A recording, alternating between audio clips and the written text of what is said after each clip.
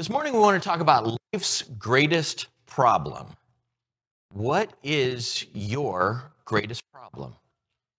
If you were to think of a list of your great problems, what is troubling your life? You might think of problems with money, relationships, or our health. Maybe you have a chronic pain or something having to do with your kids or your job. Maybe there's something more of an inner issue. There's bitterness about your past. That you have some crippling fears about your future. Maybe you're dealing with addiction or depression or heartbreak. The list, of course, can go on, and then we start to think about not just our own problems, but the problems of humanity in general. What are humanity's great problems? And boy, just turn on the news or open up your Apple News or Google News feed, and you see issues with political unrest, and poverty continues, and disease, and natural disasters, and then there's all of these horrible, moral wrongs that we see happening all over, and we see that human trafficking continues, and all kinds of things like that are just awful to think about. All of these, all of the individual problems you face, all of the big human problems are real.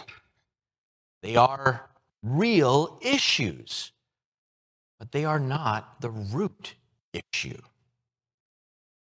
There is an issue. There is a problem that all of these come from. That's what we want to talk about this morning. We have a history of looking at our problems and misdiagnosing our condition and treating only the symptoms. We have a tendency to say, well, yes, I have this cough, that's what I'm going to treat, and not look to, wait a minute, I have lung cancer. The human condition is much the same way. We have a chronic condition that we might call the human condition. Ever since the fall of humanity, there is this problem that keeps showing up in each person's life over and over again.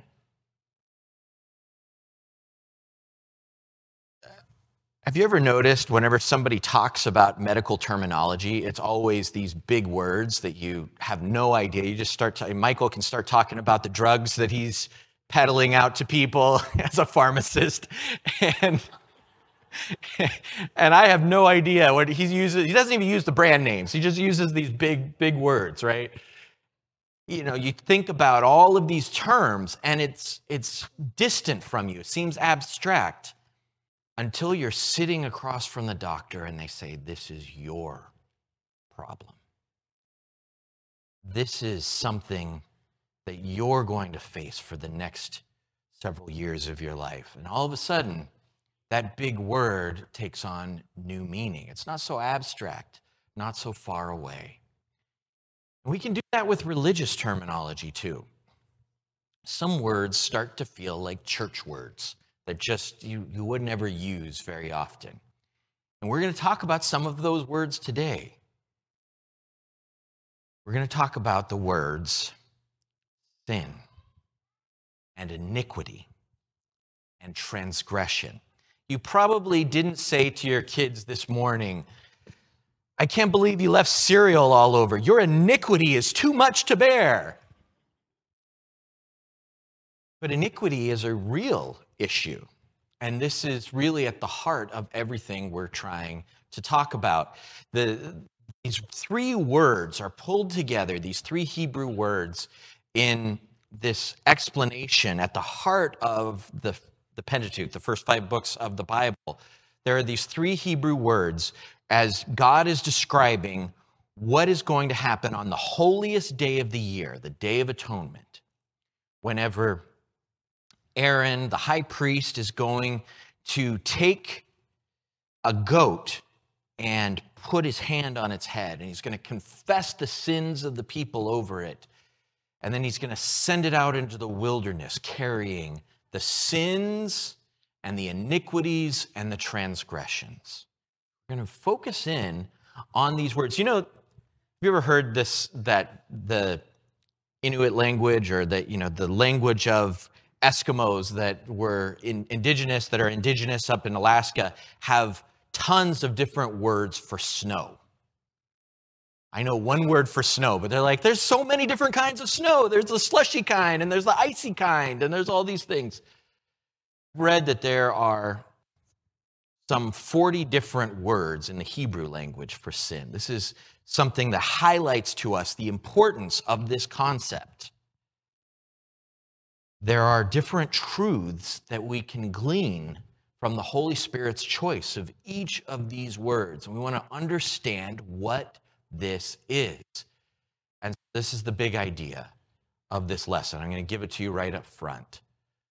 Sin might seem like a dry, out-of-touch religious concept. Maybe it's so hard to see past this loaded word to its presence and effect in your real life, in every real life.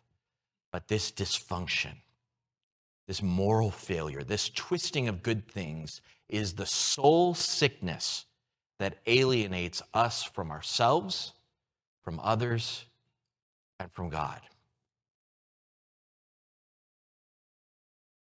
So before we get too far into theological terminology and doctrine, I ask you to think about your own sin. Consider the last time that you hurt someone by mistreating them. Consider the last time that any kind of dishonesty appeared in your life. The last time that maybe you thought of someone of the opposite sex as an object for your pleasure, and you just looked at them and didn't see the image-bearing character that God created in them. Think of whatever sin. Think of, you know what sin is. Think of your sin. Think of its effect. Think of its effect when it comes between a husband and wife, when it shows up between a parent and a child, when it shows up between a brother and a sister, when it shows up between you and God, when it shows up and clouds and pollutes your thinking.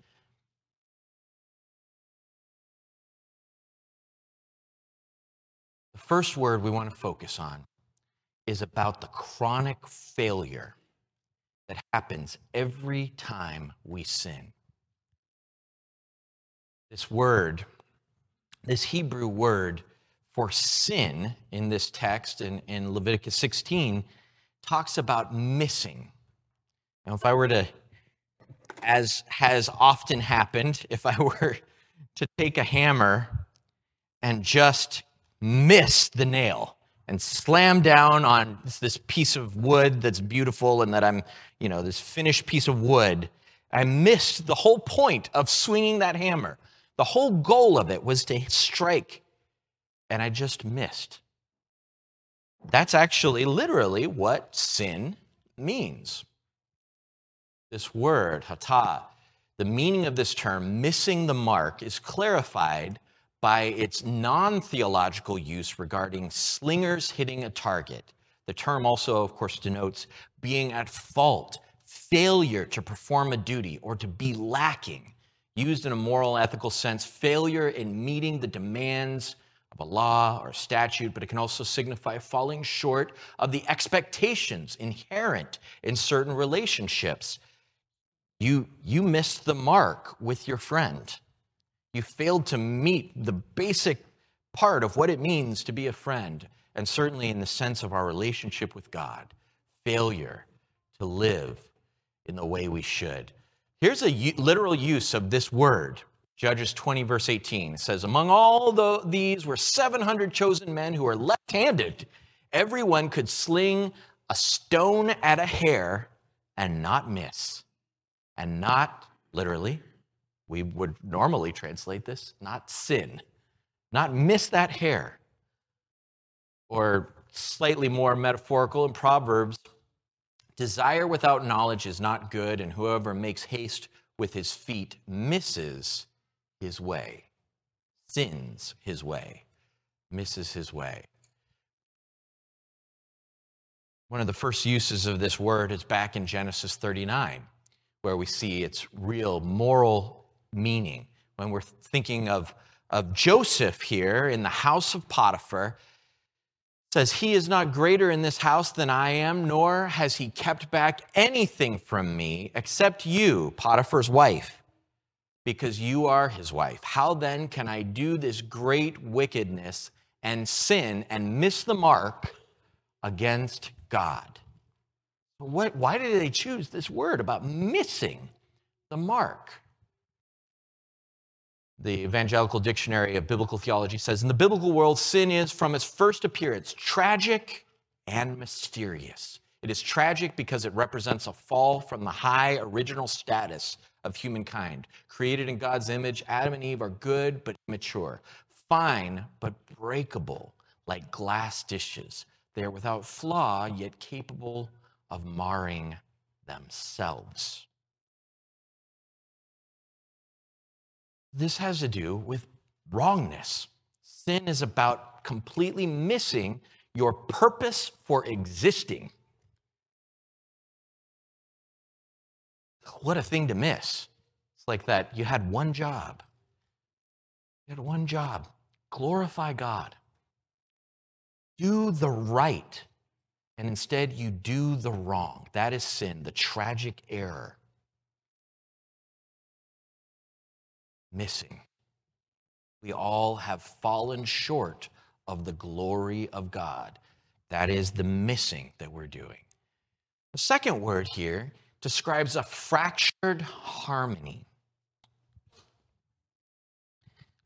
If I took this hammer and I took this beautiful candle and I smashed it, what would happen?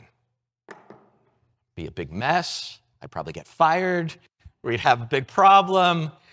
And there'd be shards of glass all over. You ever do this thing where maybe you're in the kitchen and you bump a glass or a breakable dish, and it's like everything slows down. And before you even hear the sound, you can just feel it. No! And you're trying to grab it. And then you hear it crash. And what do you say? Okay, kids, stay out of the kitchen. Make sure you have shoes on. Anybody that's coming in here, I'm going to start sweeping. I'm going as far out as I can to make sure I've got all the little tiny bits, because what was once whole has now broken into a million tiny pieces. And that is us when we sin. Sin is a shattering. That's the meaning of this word, transgression. It is a breaking, a tearing of what was once one. The oneness we had with God, shattered. The oneness we had with each other, shattered.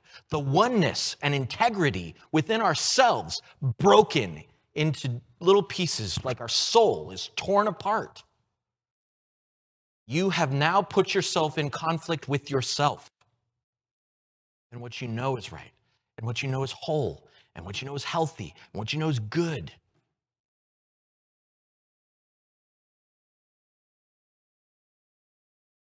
This word, pasha, which sounds like a valley girl like scoffing at something to me. Pasha, pasha means, it says, while the meaning rebellion is not a miss or transgression, the term has to do with breach of law and of brotherhood.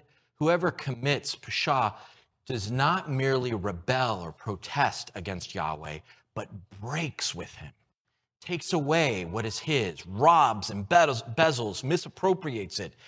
Actions of pasha rupture solidarity and shatter harmony. If that word we just looked at for sin is all about failure, especially the failure of achieving or reaching a goal, pasha is about breaching a relationship. It's a break. You've probably experienced the break of a relationship. And all of these are relationships, a relationship with God, that distance, that alienation, a relationship with yourself, a relationship with others. Sin is what fragments us. Sin is what alienates us. And then this third word describes crookedness, crooked heart disease. Let me use this metaphor again of the nail. So my dad was a carpenter by trade, and for years he was a framer, and he always had this giant hammer, not like this one, that was probably too big for him, and he could take it and just wham, and the whole nail goes in. But sometimes I would hit it on the side, and what happens? It gets bent. It gets bent. And you know what? It is really hard to straighten out a bent nail, because the more you hit it, the more bent it gets. So what do? You just pull it out and throw it away and start over, right? This word describes how we are bent. Iniquity. Avon is the Hebrew word, and it describes crookedness, perversity, and iniquity. The informing image is of a bent, twisted, or crimped item laid alongside a standard straight edge. It entails consequences such as guilt and punishment. Implicit in Avon is the agent's awareness of the culpability of his action. Avon talks about warping. God gave us this good world and so many good things right in the beginning. And in the first 3 chapters of the Bible, we see a perverting, a twisting, a ruining, a marring of all of these good things. We see this problem of even nature itself turning us against it. People, the husband and wife, this beautiful thing called marriage, they turn against each other. The relationship with God. I mean, it keeps going on through chapter 11 and really through the Bible. We see this warping of good things. We can warp any good thing, feels like. Food, sex, our own purity and innocence, the purity of our mind and our thinking that we had once can become warped and twisted. This is a soul sickness. It's like my great-grandma and my grandma, and then to a certain extent my dad and my sisters have arthritis really bad. And so my great-grandma just slowly bent and shrunk and got smaller because she wasn't a big lady to begin with, but she kept getting smaller because of this arthritis. That's what is happening to our soul. I mean, when you look at some people and their actions or what they say, or even like the bumper stickers on their car, and you think, how could a person say that?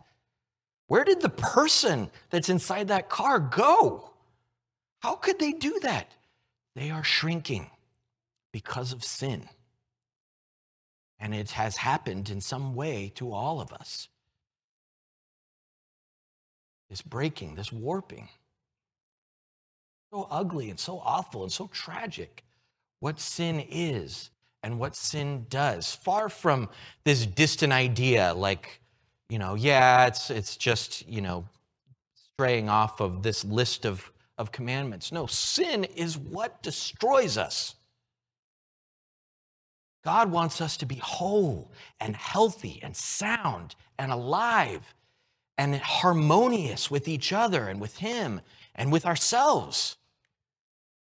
So then what does sin do? Well, sin becomes to you, to me, a burden that we carry. We bear our iniquities. It's this load that we drag around with us. Have you ever felt that? Have you ever felt how heavy the guilt of your sin, the choice of your sin, the preponderance, the power and urge to keep sinning. I mean, it is described in this early picture of sin in Genesis 4, verse 7, as a predator. Remember that with Cain? God says to Cain, sin is crouching at the door, and it wants to devour you. But you can choose the good thing. Sin is like this beast stalking us. I don't know if you've ever felt that way. It's obviously sin is not a real person or personality, but it feels that way sometimes. My past bad choices, my present bad choice, is it going to lead to future bad choice? It can be a slaver. And Paul talks about sin as this feudal lord that is ruling over this fiefdom of us, that we have been sold into slavery because the thing we want to do, we don't do. Instead, we are the slaves, he says, of the one we obey. And if we're obeying sin, as it is so easy to do, you are like someone who doesn't own themselves. Doesn't own themselves. Just does what you don't want to do. And it's like the momentum of those bad choices and the power of those bad choices and the forbiddenness of those bad choices and the allure of them all just become so strong that you find yourself hating yourself for what you're doing in the act of doing it. What an awful thing. What an awful thing. And it becomes ultimately a killer because the essence of sin is death, and that is its natural consequence. Death as in separation, all of these separations, separation from God, and death as in eternal destruction.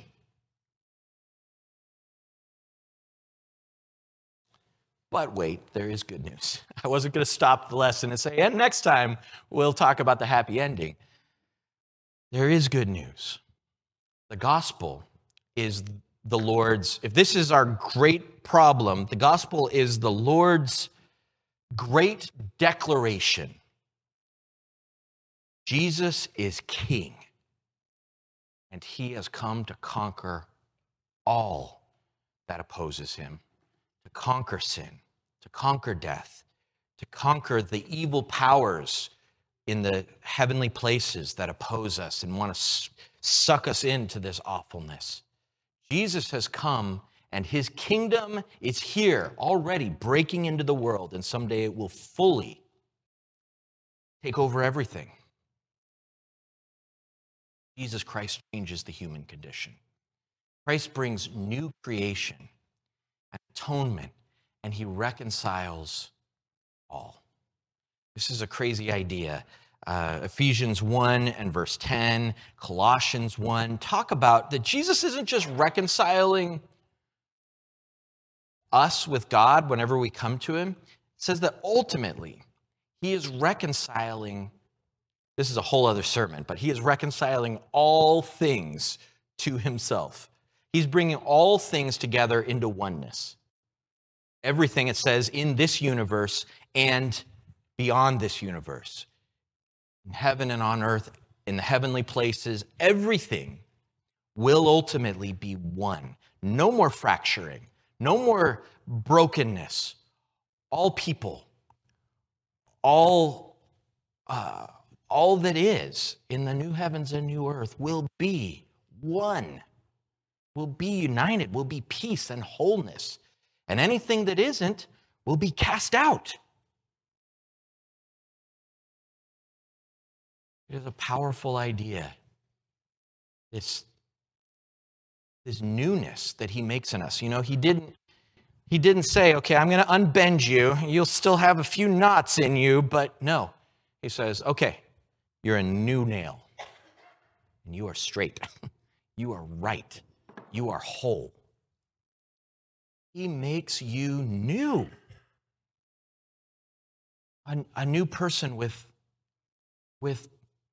no sin, no wrongness, the cleansing. This idea of cleansing in 1 John 1:7 is like not just forgiving, but erasing. Forgiveness is a relational idea. We need that. We need God, who we have sinned against, to forgive us, to say, it's okay. It's okay now because of Jesus. I forgive you. We are okay.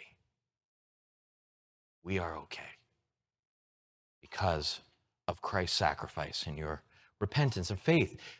But he also says, it is gone now. I have cleansed it. And he says, you are now right. What in your wrongness, that you had to sit in your wrongness and just be wrong all the time. He said, no, you are now declared right. That's what the word justified that our Roman study keeps bringing up means. It means declared right through Jesus Christ. Christ rescues us from the ranks of the crooked. Save yourself, Peter said, from this crooked and perverse generation. And so God makes a people who can stand straight and be whole and have healing. Turn to me. If you would have eyes to hear and eyes to see and ears to hear, and turn to me, I would heal you. I would heal you. No more crooked, but made alive. Like what he did for lame men and blind men and deaf men and people who were dead even, physically healing them, he does for us in that truest and most desperate need of our souls. Christ carries our burden. The picture in Isaiah 53 so beautifully is Jesus taking upon himself and bearing our burden, bearing the weight of our guilt as he died for us on the cross. And Jesus slays the power of evil. It's displayed as Satan is a dragon in Revelation 12, but he has slain sin. He has slain death. 1 Corinthians 15 says, every enemy will be destroyed. The last enemy to be destroyed will be death. And when all of that is done, he will have conquered every dark thing that exists and brought us freedom. Those who believe in the Son are free indeed, free from the power, the enslaving power of sin. Where the Spirit of the Lord is, there is freedom, 2 Corinthians 3 and verse 17. And so not only will we be free, but we will live eternally, because where he is, there is life. There's no sin to destroy. Death had no power on its own. Death came in through sin. And with sin gone, death will be no more. We will live forever with our Lord. That's the power of Jesus Christ. You have to know the bad news before the good news means anything. You know, I think that's where some people sort of miss the power of the gospel, is because they don't know what the real problem is. You have to get the problem. You have to get that our sin is like a Grand Canyon right in the middle of our soul, between us and God. And you can't put a denim knee patch on it and try to say it's okay. Only Jesus could heal this rend, this tear. Only Jesus can make us whole and bring us life forevermore. So Jesus has brought the victory, and those who follow Jesus stand with him in his victory. That's how that works. When we are in Christ, then whatever Christ brings, we receive. Jesus died, and we're in Christ, and so we die to ourselves. Jesus rose, and so in Christ, the power of his resurrection lives in us. We died to ourselves in our baptism. We raised to new life, and someday that resurrection power already at work in us, in our inner life, will make our bodies and everything else new.